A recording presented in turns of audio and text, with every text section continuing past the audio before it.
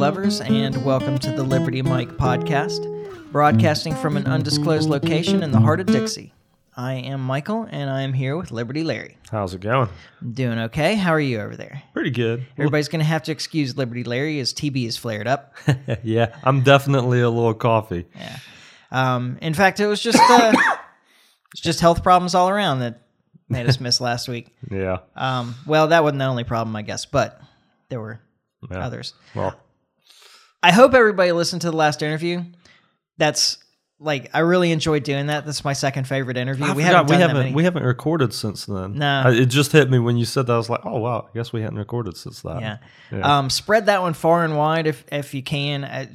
There's a lot of good information in there, I thought, and it's something that people don't talk about enough. Yeah. Because it's an uncomfortable subject, but nothing gets done.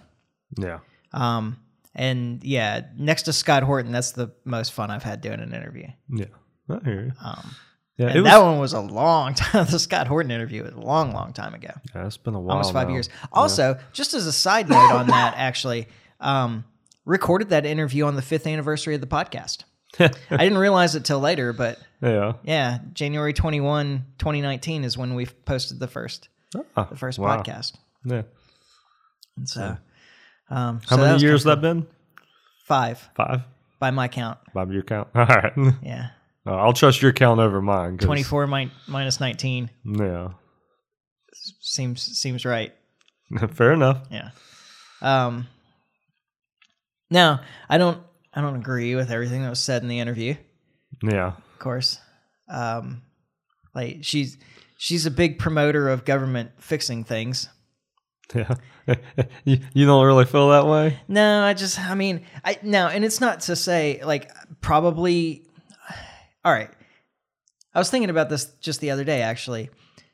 I think it's that it's not that all of government is corrupt. It's just wherever the money is corrupt. Yeah. So DCFS probably is full of people that really want to help people. I believe that. And no money goes to it. Yeah. But I just feel like if money did go to it, it would draw corrupt people. Yeah. That may or may not be true. I mean, I'll tell you, what's the other one? What's the one we have down here? In Georgia, it was DFACS. Yeah. DHR? DHR is what we have here. Department of Human Resources? Maybe. DHS, Human Services, right? Something like that? I want to say it's DHR. I don't know. I mean, in my experience with that, which I don't have any direct experience with it, but the people that I've known that's had experience with it is that it's not so much that the people in the positions are wanting to do a good job. It's that the way they have to enforce things makes them do stuff that's just crazy stupid. Yeah. Well, that surprise. But it's bureaucracy for you, I was going to say it's a product of government where a person that's in a position can't make a judgment call about something. Mm-hmm. It's this is what you have to do, and it's clearly the wrong thing to do. Yeah. I just feel like government is just not capable of helping that much. I think it's Albert Camus who said. Whenever we ask government to do our work for us, they do it worse than we would and at greater cost. Yeah, yeah. I think that applies to everything. I mean, okay, so I mailed a letter Monday to New Orleans. Yeah. And I went in there thinking, well, it should only take a couple of days. It's 150 miles. Yeah. It's this is what should happen. And I think pretty much 5 years ago would have happened, which is I drop off the letter at the Mobile Hub post office, the main post office in Mobile. Yeah. Monday morning. It goes into the back. It gets sorted in the afternoon. It goes on a truck that evening to New Orleans, to their hub. It gets sorted when it gets to New Orleans, we'll say Tuesday. Yeah. And then gets sent out that afternoon to the local post office where the letter is going. Yeah. And is then sorted and goes out in the post on Wednesday. Yeah. That seems to make sense to me. Yeah. So I said, I want this to be there by Wednesday. And they said, well, the only way to make sure that it's there by Wednesday is to pay for overnight. then it would be guaranteed tomorrow. And I said, okay, well, how much does that cost? $30. What? That is insane. I said, all right, well, what's your next step down? They said the next step down is 2 to 3 days, but it's not guaranteed. It's 2 to 3 days, but not guaranteed. Okay, well, how much is that? $10. $10 for 2 to 3 days, not guaranteed? I said, what happens if I just put a stamp on it? Yeah. They said 4 or 5 days. 4 or 5 days? All right, well, I'm just going to take my chances here, put a stamp on it. But 4 or 5 days, I'm thinking the Pony Express was more efficient. Pony Express would have gotten it there faster. I could walk that letter from here to where it's going in New Orleans in 5 days. Yeah, you could. That's insane. And I don't understand it because they're carrying less mail. Yeah. Well, and they have better technology. How are they less efficient? They're carrying more packages. Like, I think that's well, they're not good at that either. Well, no, I'm not saying they are. I'm just saying, like, that's what the postal service, as far as like letters go, like that's just not a thing anymore. But that's the only thing that they have the exclusive right to.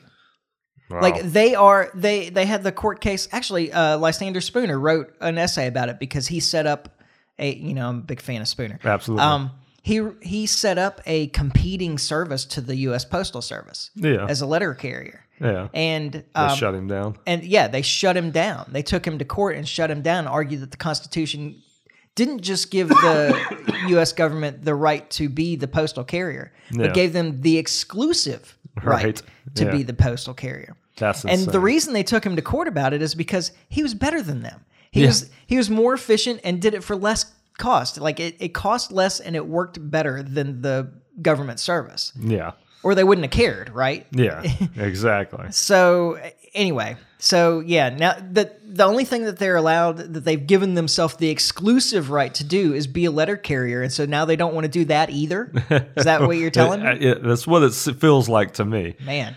It feels like they're incapable of doing it, from what you just laid out. Okay. So I would much rather the money that they're stealing from me go to DCFS and go to help kids in trouble and so forth than be blown up halfway around the world, obviously. Well, yeah. Or go to innumerable other things that they spend my money on that I don't want them to spend my money on. Yeah. Okay. And then I don't have a real plan for this because I've not been feeling well for a while. Yeah. For more than a week now. So I'm not real read up on everything that's going on because taking a lot of pain medicine. But I was reading about the this is like, listen to how much of a nerd Michael is. All right. I've been reading about the Higgs boson, the search for the Higgs boson, the establishment of the Large Hadron Collider at CERN in Switzerland. Switzerland and I heard France. they're wanting to build an even bigger one. Yeah, of course they do. Yeah, let's do it. So the Large Hadron Collider cost $9 billion. Wow. And in today's money or when it was built? When it was built. When was it built? 2000. Well, and it was built on top of a project that was already there too. Oh, really? So they didn't have to excavate the whole thing. Like there was already it was started. Yeah, there was already a loop collider there. It just was lower energy. And anyway, $9 billion, which was mostly paid for from tax money from dozens of countries. Yeah, and the writer of the author of the book, which is Sean Carroll. He's a physicist out in California. He was talking about how important big science like this was. And I agree. Yeah. While finding the Higgs boson doesn't probably directly affect our lives, it's important. Yeah. Having a better understanding of how the universe works can lead to a whole lot of different developments. Oh, without question. Right? Like the particle physicists, they're probably not affecting our lives that much, but the engineers that are taking that information sure as hell can. Yeah. But it's hard to measure like the value that you get out of that. And I agree with him that those things are important, that they need funding. Yeah. And to get that kind of money, you're not like just gonna be able to rely on a few big donors for that kind of thing. You don't think GoFundMe will get the job done? Well, actually, I think GoFundMe probably would, but historically, science like that like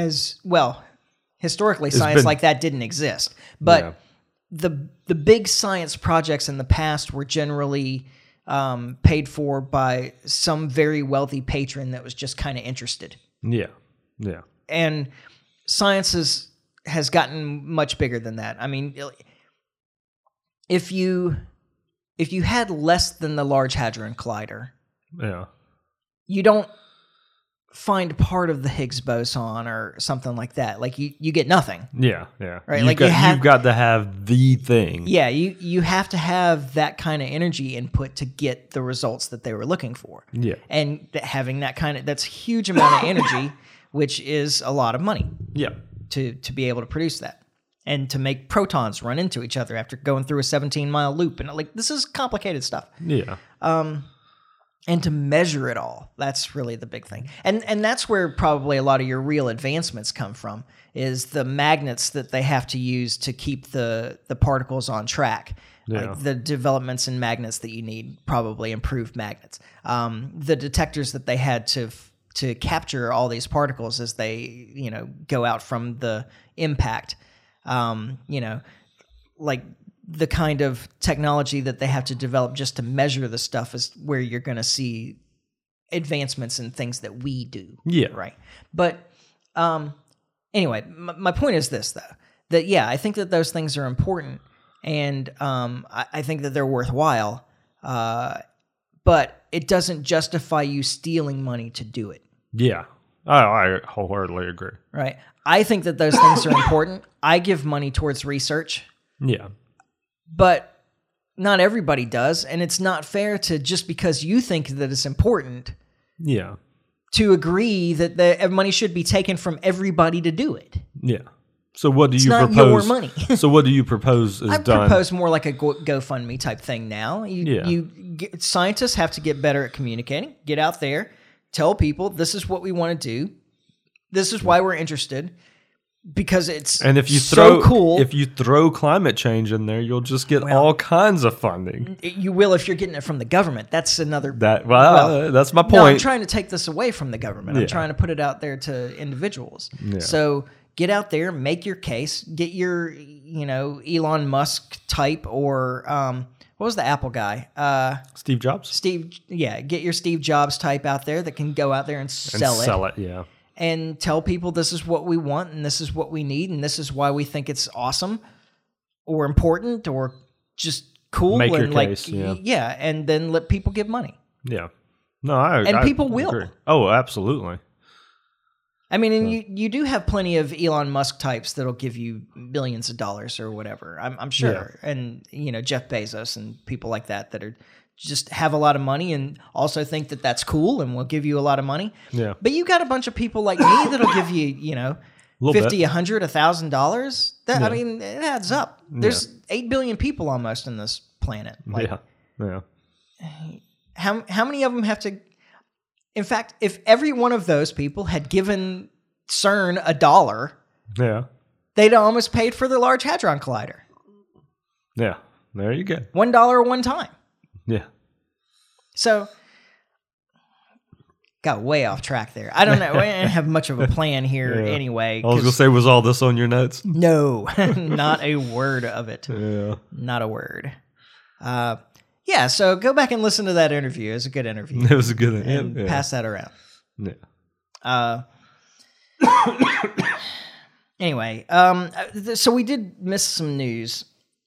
The main thing was the International Court of Justice decision. Yes. Which was kind of stupid.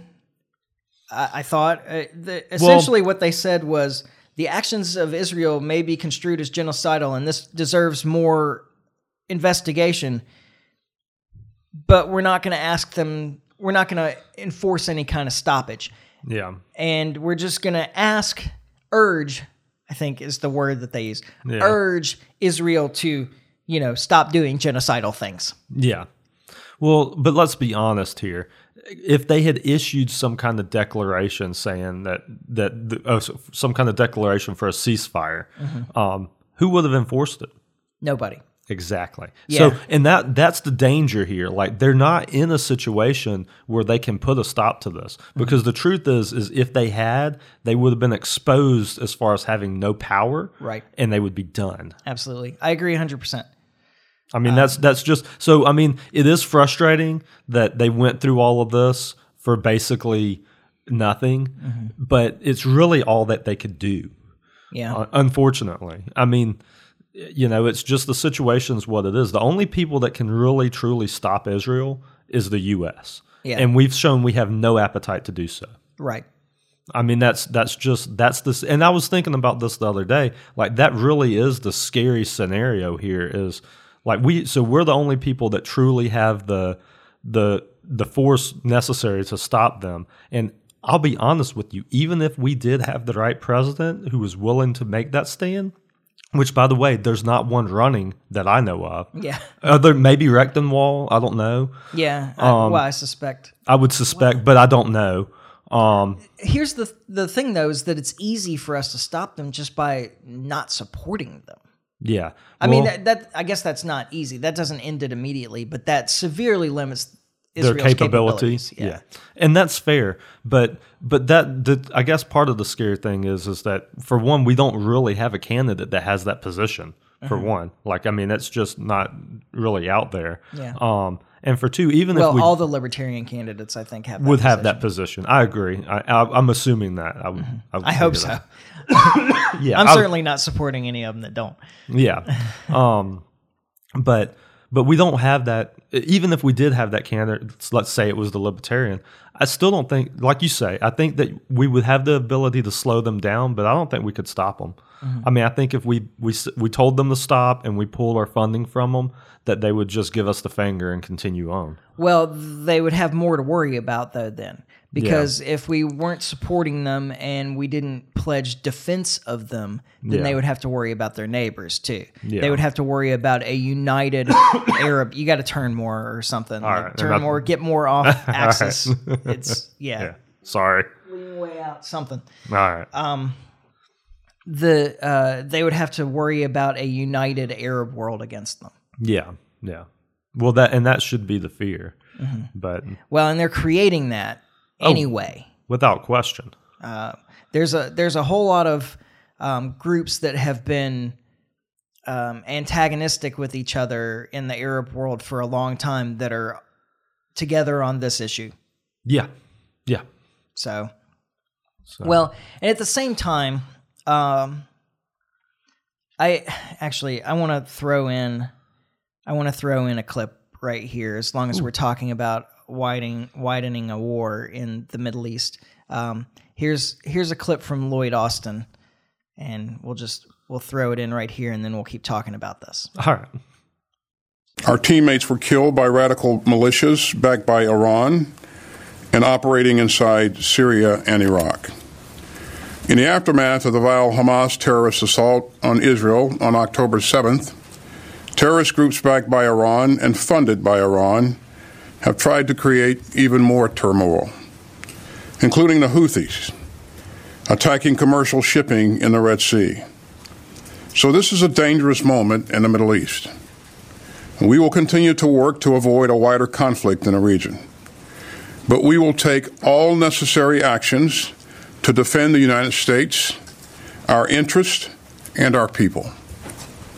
And we will respond when we choose, where we choose, and how we choose. All right. We want to avoid a wider war in the Middle East. And the way we plan to do that is by bombing more people. That always works. Yeah. So he says that we will do whatever we need to protect our people and our interests and so forth, protect the United States. Nobody over there is protecting the United States. Like, the United States is not threatened by any of these groups at all. Yeah. But protect our people and protect our interests. Our interests is like everything. That's, we've just expanded that term to mean anything we feel like, being involved in is our interest, which is everything in the world. And so, therefore, we have the excuse for military power everywhere. Yeah. But he says, we will do whatever we have to protect these things, except for the two things that would actually do something. One, not have our people there in the first place. Yeah. Like we had these 3 guys die, 2 men and a woman die at Tower 22. They're there to support the illegal occupation of Syria. Yeah. And Iraq, really. I mean, I guess like Iraq wants us out. They've told us that over and over and over again, but we said no, we're not leaving. Yeah. But the other thing is to stop supporting Israel slaughtering Gazans. Yeah. Those are the things that we can do. That would get us out of this fight in no time. Yeah, yeah. Especially with the Houthis. Yeah. Because like that's the whole reason they're doing this. Well, that's the whole reason all these groups are doing this. Yeah. Yeah. I mean, they started attacking U.S. troops after October 8th when the U.S. threw its support behind Israel's destruction of Gaza. Yeah. And it's really dangerous too. And then I think here's the point that I really want to make about this. There's a couple of these terms that we're going to use in this podcast that are propaganda terms, I think. And the first one that we've come across now is Iran-backed militias. Yeah. Now, Iran-backed militias means any Shiite group of men with rifles, militants, in the whole of the Middle East. Yeah, yeah. That's an Iran-backed militia. So they use this no matter what, even though the State Department has admitted with this, this bombing in Jordan, or the drone. It was drone strike. Yeah.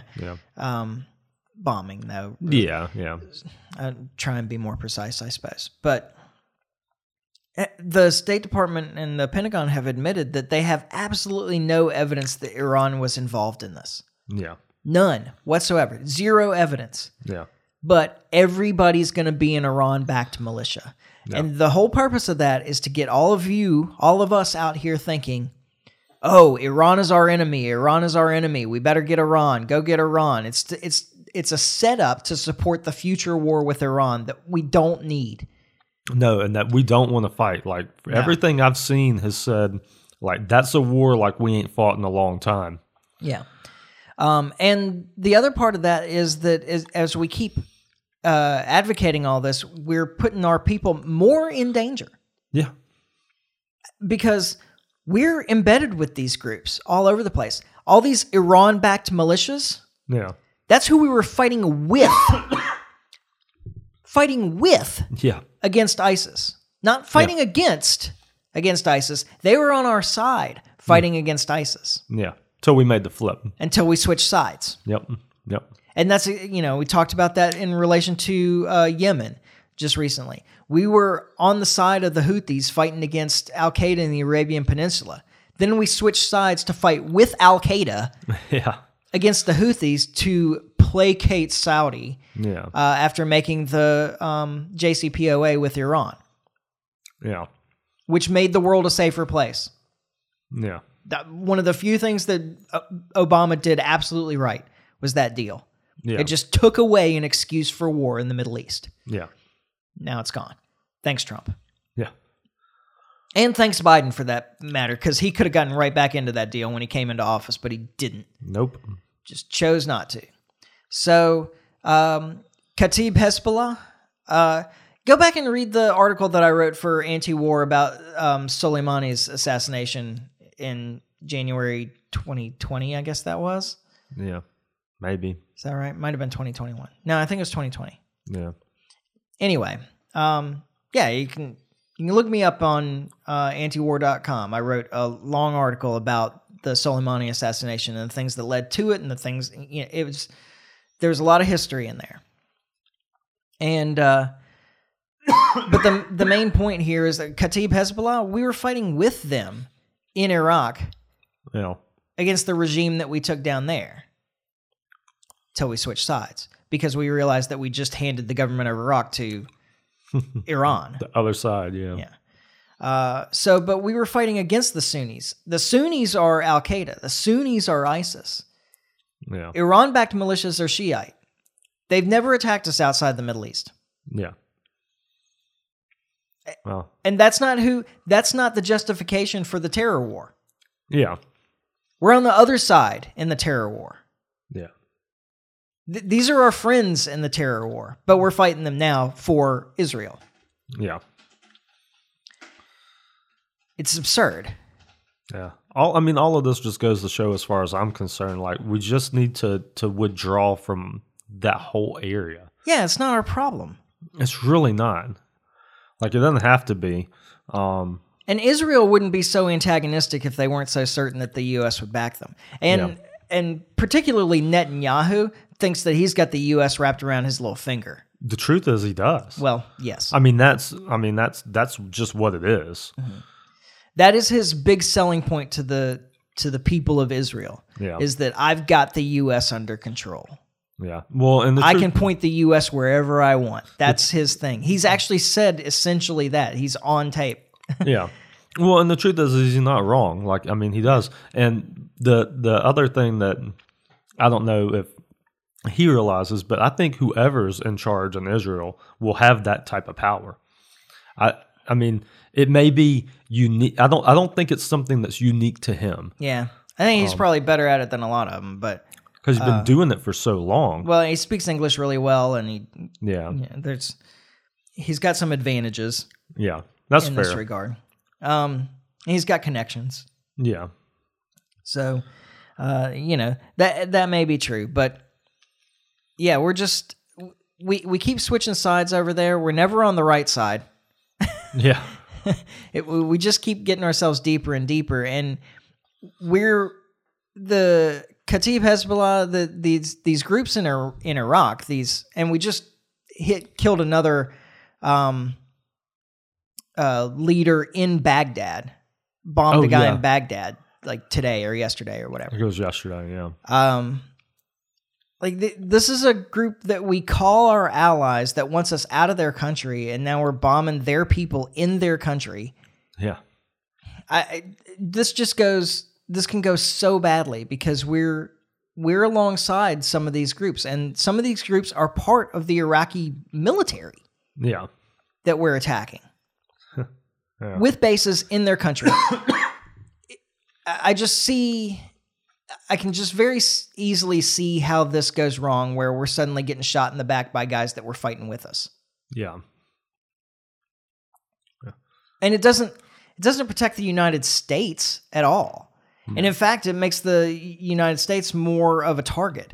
The 9/11 attacks didn't happen because they hated our freedom and all that BS that we got for years and years.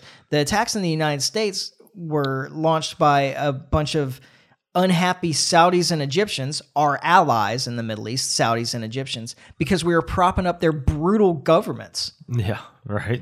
And that we'd been bombing Iraq for a decade. It was a decade at that point, yeah. And starving children. Yeah. Yeah. So here we are again. And we're about to see it get really bad in Gaza, too. We're talking about Yemen a couple of weeks ago, and how they had 370,000 people die, most of them from starvation and disease as a result of the war. We're about to start seeing that in Gaza too. Oh yeah, it's about to get a lot worse. It's pretty bad in terms of casualties. Yeah, it's already 28,000 people or something like that. Yeah, because they don't have any infrastructure left. It's all just destroyed. Yeah. And that was the point, and that's why it's genocidal. Yeah, exactly. So I don't know what else to say about this. It's a frustrating situation, especially because our government is doing this in our name. Mm-hmm. To me, that's the worst part about it. It would be bad enough if Israel was doing this on its own and we were just standing by, not stopping them. But we're aiding this. Like, we're culpable here. Yeah.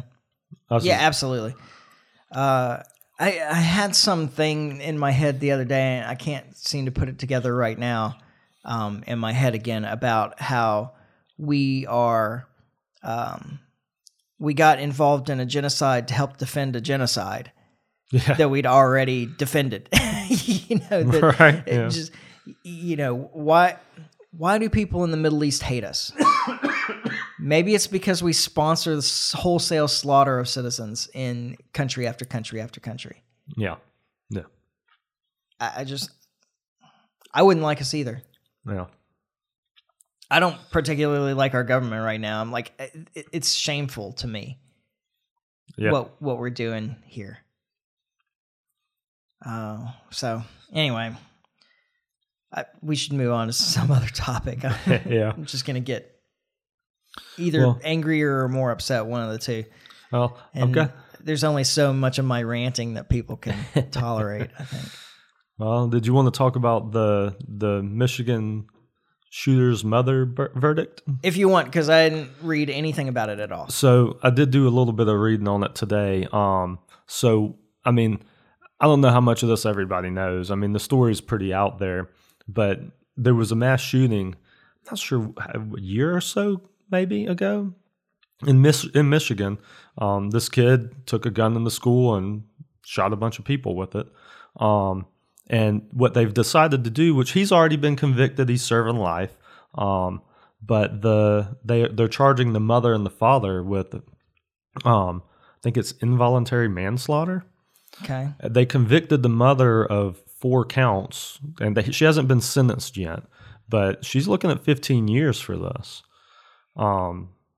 For not doing, I mean, I guess the argument is that she provided that because they had given him the gun. It was a gun that he had been given by his parents. Mm-hmm. Like, that's the argument, is that they gave him the gun and then he went out and did this, and they're culpable. Okay. So they've tried to go after gun manufacturers in this way. Yeah. In the past.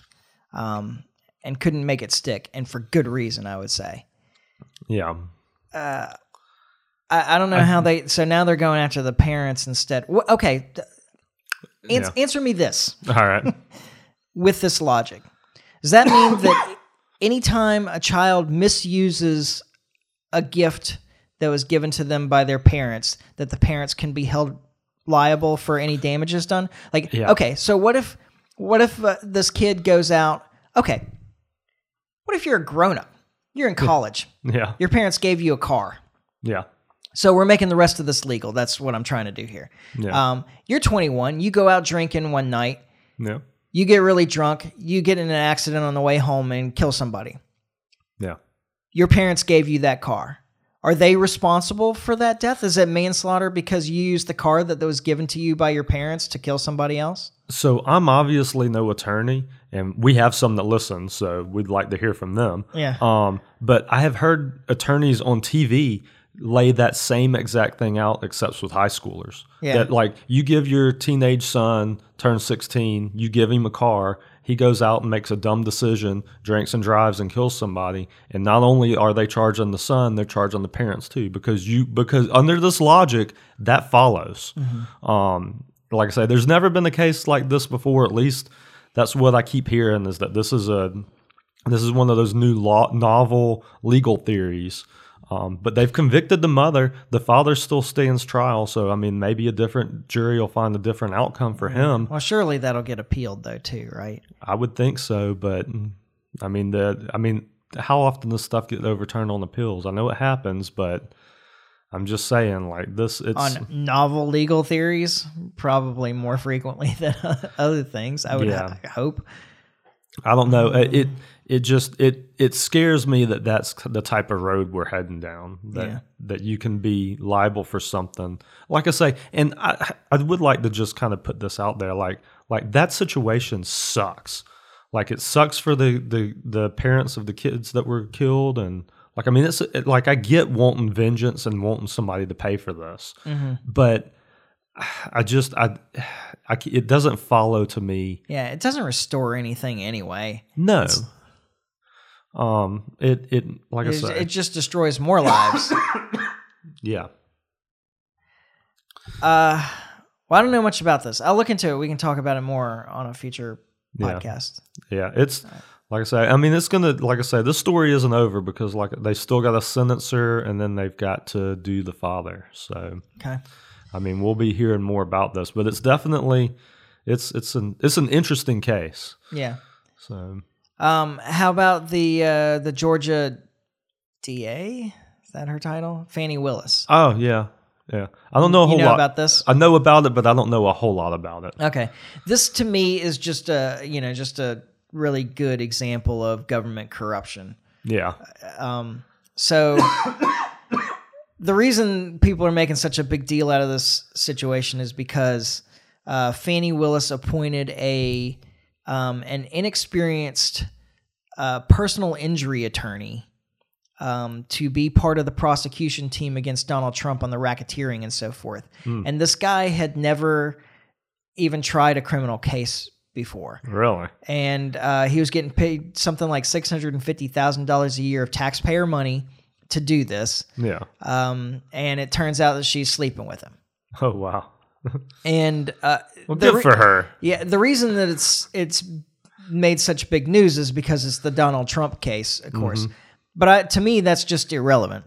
Yeah, I don't care what case it is. Yeah. Now he says that he wasn't sleeping with her before he got the job.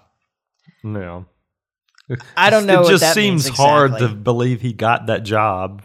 And they're also making a big deal out of that they were going places together and he was paying for tickets and so forth. Yeah. With the money that he's making from the taxpayer because she gave him this job.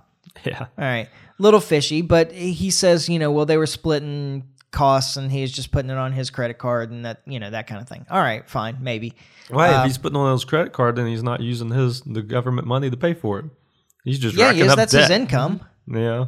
How do you think he's paying the credit card? I mean, is he? Well, I assume so.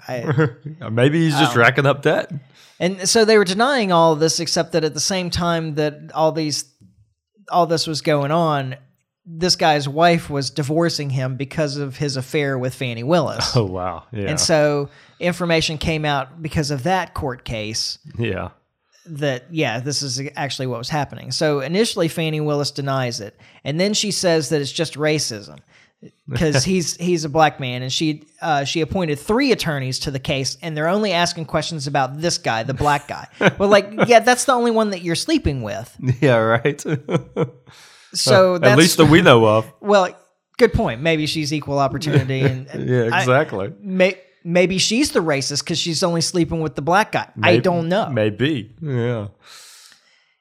Anyway, but to me, this just represents your typical government corruption. They have. I mean, I don't know why this attorney's making this much money for this kind of case anyway, paid for by the government. It just seems obscene to start with. Because they got to get Trump. Yeah, got to get Trump. So you hire an inexperienced personal injury attorney right. to do it. Yeah.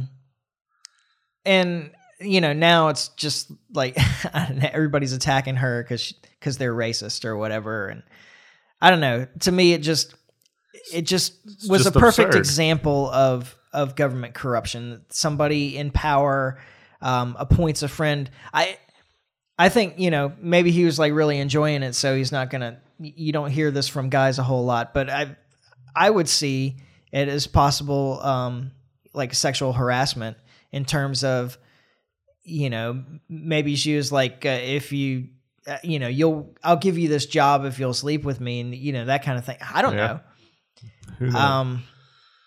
Anyway, it's kind of funny to me, and I felt like I had more to say, but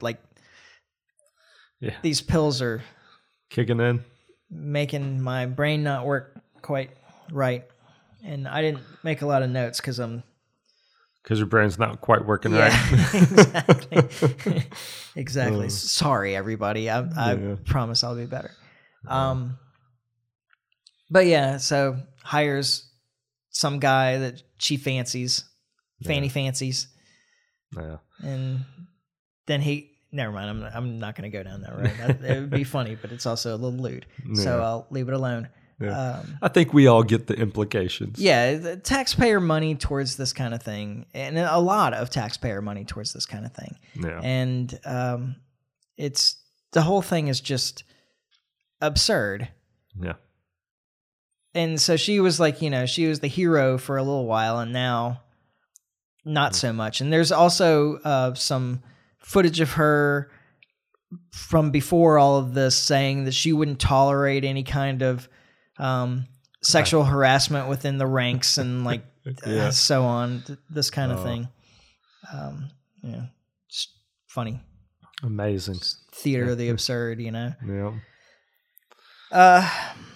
I did want to talk about the border crossing stuff. Mostly, I want to talk about this this conflict between Texas and the federal government. Yeah. Because there's some interesting stuff going on. So which side are you on? It doesn't matter. All right. Okay. I have problems with both sides. Okay. So the Texas law enforcement is trying to reinforce their border. Yeah. Good for them. Federal law enforcement is saying that they don't have the authority to do that. Not good for them. They suck. Well, okay, fine. I appreciate your commentary there. It's very insightful. Not a problem. Anytime. That's why I'm here. So the Supreme Court said, yeah, federal authorities have the power in this. Yeah. And now I understand why. So Texas is making the claim. Let me just present both sides really quickly. Texas is making the claim that this is an emergency and that the Constitution gives them the power to defend against invasion without federal buy-in in the case of an emergency. Okay. And the federal government is saying that they have power over foreign policy, which control of the border is a part of. Okay. And they're both right in terms of what the Constitution gives them. Of their arguments. Yeah, what the Constitution gives them power to do. So that's the side that the Supreme Court took in putting a stay on the injunction, or however that worked out. Is that, yes, federal law enforcement has precedent over local law enforcement or state law enforcement in matters of foreign policy. That is essentially the purpose of the federal government, is to handle the foreign policy of the United States as a collective. Okay. And so federal law enforcement has control of the border because control of the border is an aspect of foreign policy because it can affect relations with other nations. Well, they should do a better job of controlling that border, though. I don't disagree with that in the plainest sense. Now, at the same time, Texas is right that in cases of an emergency, that they have the power to act unilaterally to protect their state and citizens. Yeah. Now, I think that there's plenty of debate to be had whether this constitutes an emergency invasion of women and children. Oh, but we can't forget military-aged men. This is another one of those propagandistic phrases. Yeah. Military-aged men, military-aged men, military-aged men. You could also say working-aged men. Yeah. Depends on how you plan to use these men. Yeah. So obviously there's been the Border Patrol has been hamstrung in some sense by the Biden administration. Yeah. The Biden administration does have a responsibility to uphold the law on the books, which they're not doing. Yeah. And so you can understand Texas's desire as they're being overrun. Yeah, their resources are being overwhelmed. No, they're not being overrun.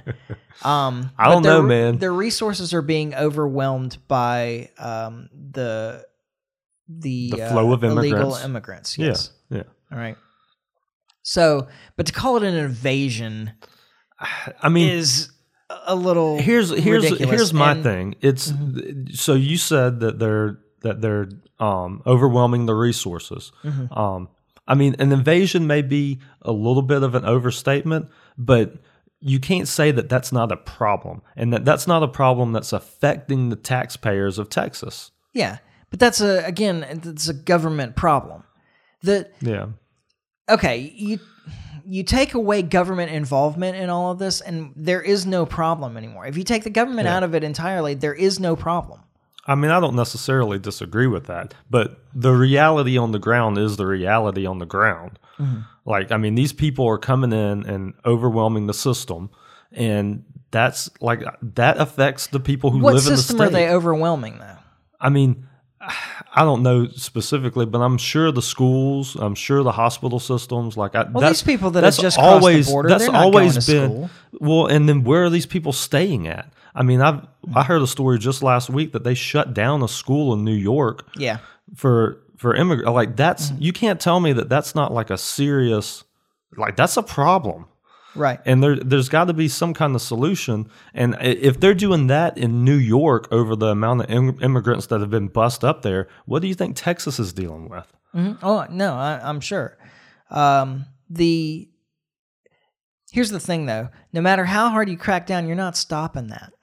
Yeah.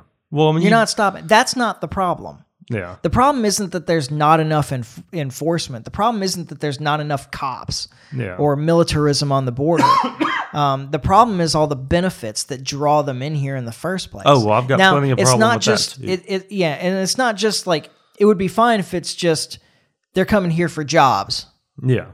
But they're not just coming here for jobs. They're coming here because they know that they'll be taken care of by the U.S. government just by arriving. But the idea that we can't enforce, like I'm not saying we can absolutely stop every person from crossing the border, but we can secure the border. Like that's not, it's not like that's this impossible task that just can't be. It is an impossible task. That's not true. Like we put up a fence and patrol it. Like it sounds like the razor wire is working pretty well. Like I'm just saying, right in that one spot. Okay. I mean, there's a whole lot of border there. Yeah. You can't. All right. So here, this has always been my problem with people that just want to lock down the border. I'm not saying not let people in at all. Like I'm okay for lock down the border and have a place of entry and let's do this like we know who's coming in. Yeah. To me, this is a whole lot like prohibition. Okay. All right. So the problem isn't the alcohol. The problem is that the alcohol is illegal. Yeah. Okay. Right. So then you create crime around it. So now you have a lot more violence because you've created a black market. Yeah. It's the same thing with these border crossings. Like you've created a market for coyotes. You've created a market for trafficking. You've created a market for the import of drugs and so forth, for the mule stuff and, like you've created all these markets by your rules on the other side. Yeah. And a lot of the problems that arise would just go away without all those rules. And what's the repercussions of that? People just coming over the border freely? Yeah. Like that doesn't sound good. Why not? Because we got enough people here. These people have. We don't have enough people here. It would be. There are so many empty jobs. Here's the thing. It would be different if these people were coming over and had a plan. Mm-hmm. Like what we've talked about with the sponsorship thing, where they're coming over, they've got a job lined up, they've got housing lined up, they're ready to be here. The problem is that's not what's happening. These people are showing up here and there's no plan for them. They're in high schools because they can't find places to house them. Like that's the problem. And that's what has to be addressed here. And so your answer again is to shut down the border. How do you do that? I'm telling you, it's not rocket science. 1,200 miles of walls border. Work, man. Like I'm just. No, they don't. Come on. They don't work. All they do is slow things down a little bit, but then you go over them or under them or around them. Walls don't actually do anything. Fair enough. Like all I'm saying is put up a wall and patrol it, and let's at least make an effort here to stop letting people in. Like that's my position. Like if government has any purpose at all, it's to protect its borders. Like it's absurd to not do that. It's to protect the borders against some kind of militarism. It's not to protect the borders from people just seeking a better life. Hey, I'm all for people wanting a better life. I'm not saying that. All I'm saying is they're not going to get it here when we're just letting them flood in here. Well, but we've told them that they will exactly get that. That if they just get here, then they'll be taken care of for a while. That's the problem. Well, I fully agree that that's a huge problem. Yeah. To me, you're throwing out the baby with the bathwater. And your answer to a problem that's created by government is to create more government. That's essentially what you're proposing here is you're saying, all right, government's actions have incentivized people to come over here without a plan. Yeah. And so the way we answer that problem is to strengthen that government. No. That strengthened government works against all of us, not just against those people. You've got to live in what reality is, and this is my whole problem with So I'm an anarchist, and I do believe in anarchy. Like that is where I'm at. It's a shame y'all couldn't see my face when he said that. But the problem is things you can't. You've got to do things in a certain order, and so if we just open up the border and keep everything else as is, you're talking about collapsing the country. And I don't feel like I'm being hyperbolic there. I think you are. Collapsing the country. I mean, it's a serious problem. Look at what's happening in these lefty cities that have been, what do they call this? Is the sanctuary cities. Sanctuary cities. Yeah. Thank you. They're reversing that policy really fast. Yeah, because of the repercussions of the people coming in. Exactly. Maybe that is the answer. Okay, so you have this ideological, view of how great immigrants are, and we'll just let them in, and they can come here, and we can ignore all the rules and so forth. And then you're faced with the reality of it, and you're like, okay, we can't function that way. So instead of your option, which is we increase the power of government to try and keep all these other things, but then limit the number of people that come in. Maybe you reduce the government by saying, okay, obviously all these ideas you had that your government was going to provide all these things for these people, it can't be done. So then you just take away those things. You reduce government instead of strengthening government. Do you really think that that's what's going to happen? I think we're watching it happen. Well, maybe you're right. If you're right, I hope you are. But I just don't think that's the way this plays out. Yeah. I mean, that's not what I see happening. Mm-hmm. I mean, and if that's the case, then hey, I'll freely admit that I'm wrong here. Yeah. Well, okay, so you're not seeing it from the governments yet, but you're seeing pressure build up. Oh, yeah. In the constituencies to put an end to this. No, you're right about that. That's how that stuff gets changed. Yeah. That's exactly how that stuff gets changed. Yeah. Those people have to run for re-election. Yeah. Oh, and it's going to be a problem. Like this next election, I think will be interesting. Yeah, especially so you're in some of these big turnovers cities. In New York City and in Chicago and some of these places. Yeah, I think you're right about that. So I think that we are we're essentially providing the answer by testing the system and showing that it didn't work. Do you think small government Republicans is going to be who wins those elections? I mean, I don't know. I mean, maybe. Maybe. I don't know. That's certainly kind of the shift that I've been hearing about in Chicago. Yeah. That they're like, okay, well, that's enough of these Democrats that are giving all our stuff away to other people. Yeah. There's only one alternative, essentially. Two-party system. Yeah. So I mean, it's interesting to see. Are there any small government Republicans left? That is a better question. I don't know. I don't know that even exists anymore. Right. So, but there's certainly a push for less giveaways. Yeah. Yeah. And that's the big draw to the immigration anyway. Yeah. Is all the giveaways. Well, I mean, that's the truth. It used to be jobs. Yeah. Now it's welfare that draws people in. Yeah. All right. So, but you get rid of the welfare, then you go back to the jobs. Yeah. If you keep the welfare and strengthen the border, you haven't fixed your problem at all. Well, I'm all for removing the welfare. I'm not saying that that's not my position. I'm just saying that that's a better answer to the problem. Yeah. Because one of those things is reducing with government, and the other one is increasing it. I still think, and I think that you have to think about the consequences of the answer to the border being give more power to U.S. law enforcement. Hey, think about that. Anybody that knows me knows how I feel about law enforcement. I know. That's why I'm trying to make this argument to you. Yeah. I still think you have to control the border, though. I still don't think that you. And all I'm asking is that we know. I like the idea of people signing the guest book. Yeah, that's kind of what I'm getting at here. Is we need some kind of. But even anytime you talk about controlling the border, what I'm thinking of is central government deciding how many of what kind of people are allowed in here. Well, no, that's not. Then you got a socialist immigration system. You got a central government that's saying, well, we only want the best and the brightest. Think about it, Trump even. Like, oh, well, we want their scientists and engineers and so on. No, we've got those in this country. What we need is people to go out pick cabbage in the fields. Yeah.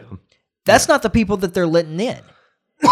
Like when the government controls the border. That's not the people that they're letting in. They're trying to let in, professional positions, but we don't need those professional positions. We need the manual labor. Yeah, we need manual labor because Americans don't want to do that. Yeah. Yeah. No, there's something and it's to still that got to for get sure. done. Oh, yeah. Yeah. No, there's definitely something to that. We had a huge problem with that in this state because they cracked down on the immigrant workers. Yeah. And then we had, just stuff dying in the fields. Yeah, exactly. No, I agree with that. I still think you have to have some kind of security at the border, though. I mean, I think that you have to have some level of security at the border, but I think that the direction, this is a way of controlling immigration is not the right approach. Yeah. Immigration is not the problem, really, at the border. Yeah. I mean, it's looking like it right now, but it's looking like it right now. Again, it's like, well, the real problem is the mafia during Prohibition. Yeah.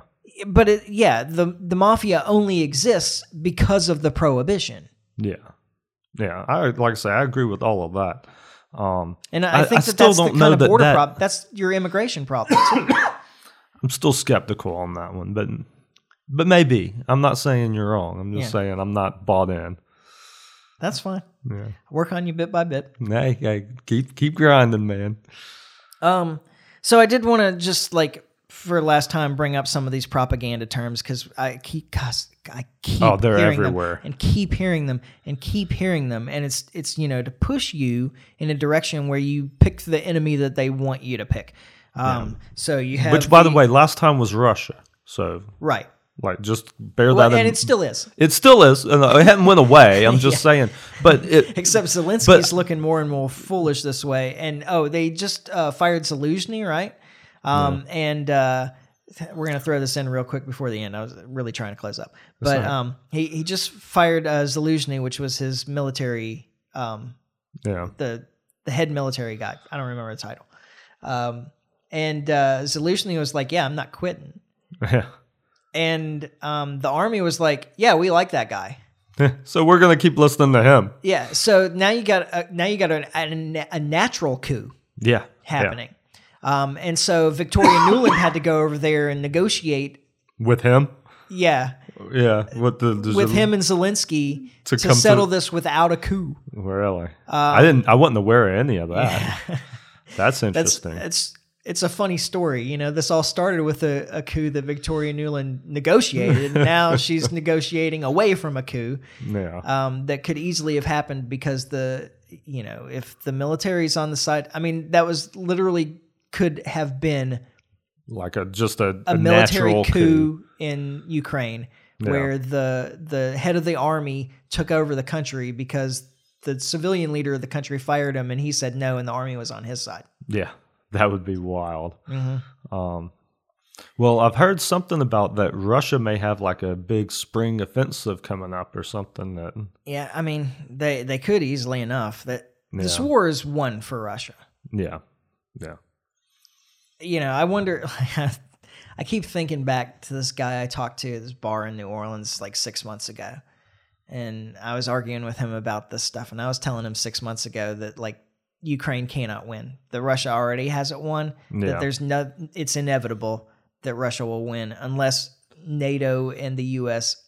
get troops directly on the ground. Involved. Yeah. And he was like, "Well, I don't think I agree with that." And I was like, "Well, just wait and see." Yeah. I don't really particularly want to talk to that guy again, but you'd be curious to see where he's at now. Yeah, exactly. Yeah. He's still drinking the Kool-Aid or not? Yeah. So anyway, because I was right. Yeah. Well, but I bring all of that up just to kind of drive home, this propaganda thing works because just like your guy you're talking about there, like he's a product of that Russia propaganda. Yeah. So absolutely. It's important, like these terms that are being used now, it's important at least that our listeners recognize what these are and what's being done to us. Yeah, these are the three that have been standing out to me recently to pay attention to. Iran-backed militia. Yeah. Hamas-controlled health ministry. Yeah. And military-aged males crossing the border. Yeah. Yeah. It's to give you the impression that there's an invasion on our southern border, that we're about to get taken over from the inside. Yeah. That Iran is in control of everything bad in the Middle East, and that anything that comes out of Gaza is a lie. Yeah, exactly. So, and this is like I said, they wouldn't be throwing this propaganda out there if they don't have something on the horizon here they're fixing to push. They're already pushing. Yeah. Well, war with Iran. Yeah. Well, that's I actually what had it a is. Lindsey Graham clip that I was going to play, but I decided not to.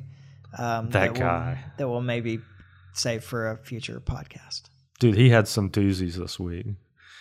He had the blood on your hands when Zuckerberg. That's the clip that I was going to play. Is that the one? Yeah, exactly. Like it's. I just assumed you had a different one. Yeah. No, that Lindsey Graham would stand up in front of the Senate and tell Mark Zuckerberg that he has blood on his hands, that he's got a product that's killing people. Yeah. Unironically. Yeah, from the guy who's the biggest weapons. I don't know. He's such a warmonger. Bought off by the weapons companies completely. Yeah. Like bought, sold, and paid for, man. Never saw a war he didn't like. Ever. He's calling Mark Zuckerberg a murderer. Oh, yeah. Anyway. Yeah. So, maybe we'll play that one in the future. Yeah. I also got this weird TikTok clip that I pulled from No Agenda of them complaining about capitalism. Oh, really? We've got to talk about it at some point because it's just. Is it the one that's funny? Don't ask. We'll do it in the future. All right. All right. So sorry we missed a week, guys. We're trying to catch up. Hopefully things will settle in for both of us. God, I hope so. I'm tired of coughing. Liberty Larry's TB will go away, and I'll have my thing will go away too. Although I'm looking at surgery again. So oh well. But at least for now, we'll figure out something. Yeah. For next week. Also, Alabama libertarians, sorry, y'all, that neither of us made it to this convention. I did want to go. It just, for me, it just snuck up on me. Like, I realized it was like a week away and had no way to plan to get there. Yeah. Honestly, I thought it was this coming weekend, not last weekend too, but I couldn't have done it I just couldn't have done it this past weekend. Yeah. Just no way. Wow. So I hate it. I hear we missed out on a good time. I heard it was a good convention. Missed all you guys. I always have fun at those things, and some of those people I literally only see once a year. I like seeing them. So sorry I missed you guys. Definitely catch you next year. Yeah. Well, I mean, I'll be at National. Oh, you'll be at National. Yeah, I'm not going to National. So that's May, I guess. I have my tickets for National. I need to get flights. That's the other thing I need. I need to get on that too because it is February now. Yeah, it'll sneak up on you. Yeah, I know. But anyway, we don't know when exactly, but we'll definitely figure out next week, depending on what kind of things pop up in the schedule. Because I think I'm going to have surgery between now and then. But but we'll figure it out.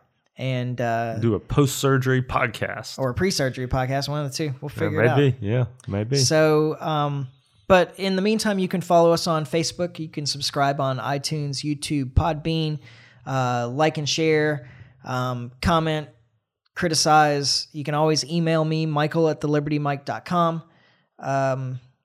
What are the other things that I usually say? I don't remember. I feel like that. Again, I really think that that interview with Dr. Miller is an important topic, and I really want to urge you guys to spread that around as much as you can. Yeah, absolutely.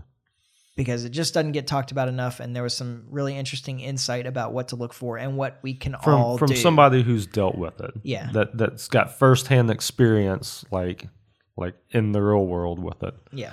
So. Do that. Yep. Appreciate it. And we'll be back next week when we finally get this right. And in the meantime, try to stay free. Life short, live free. Ciao. Later.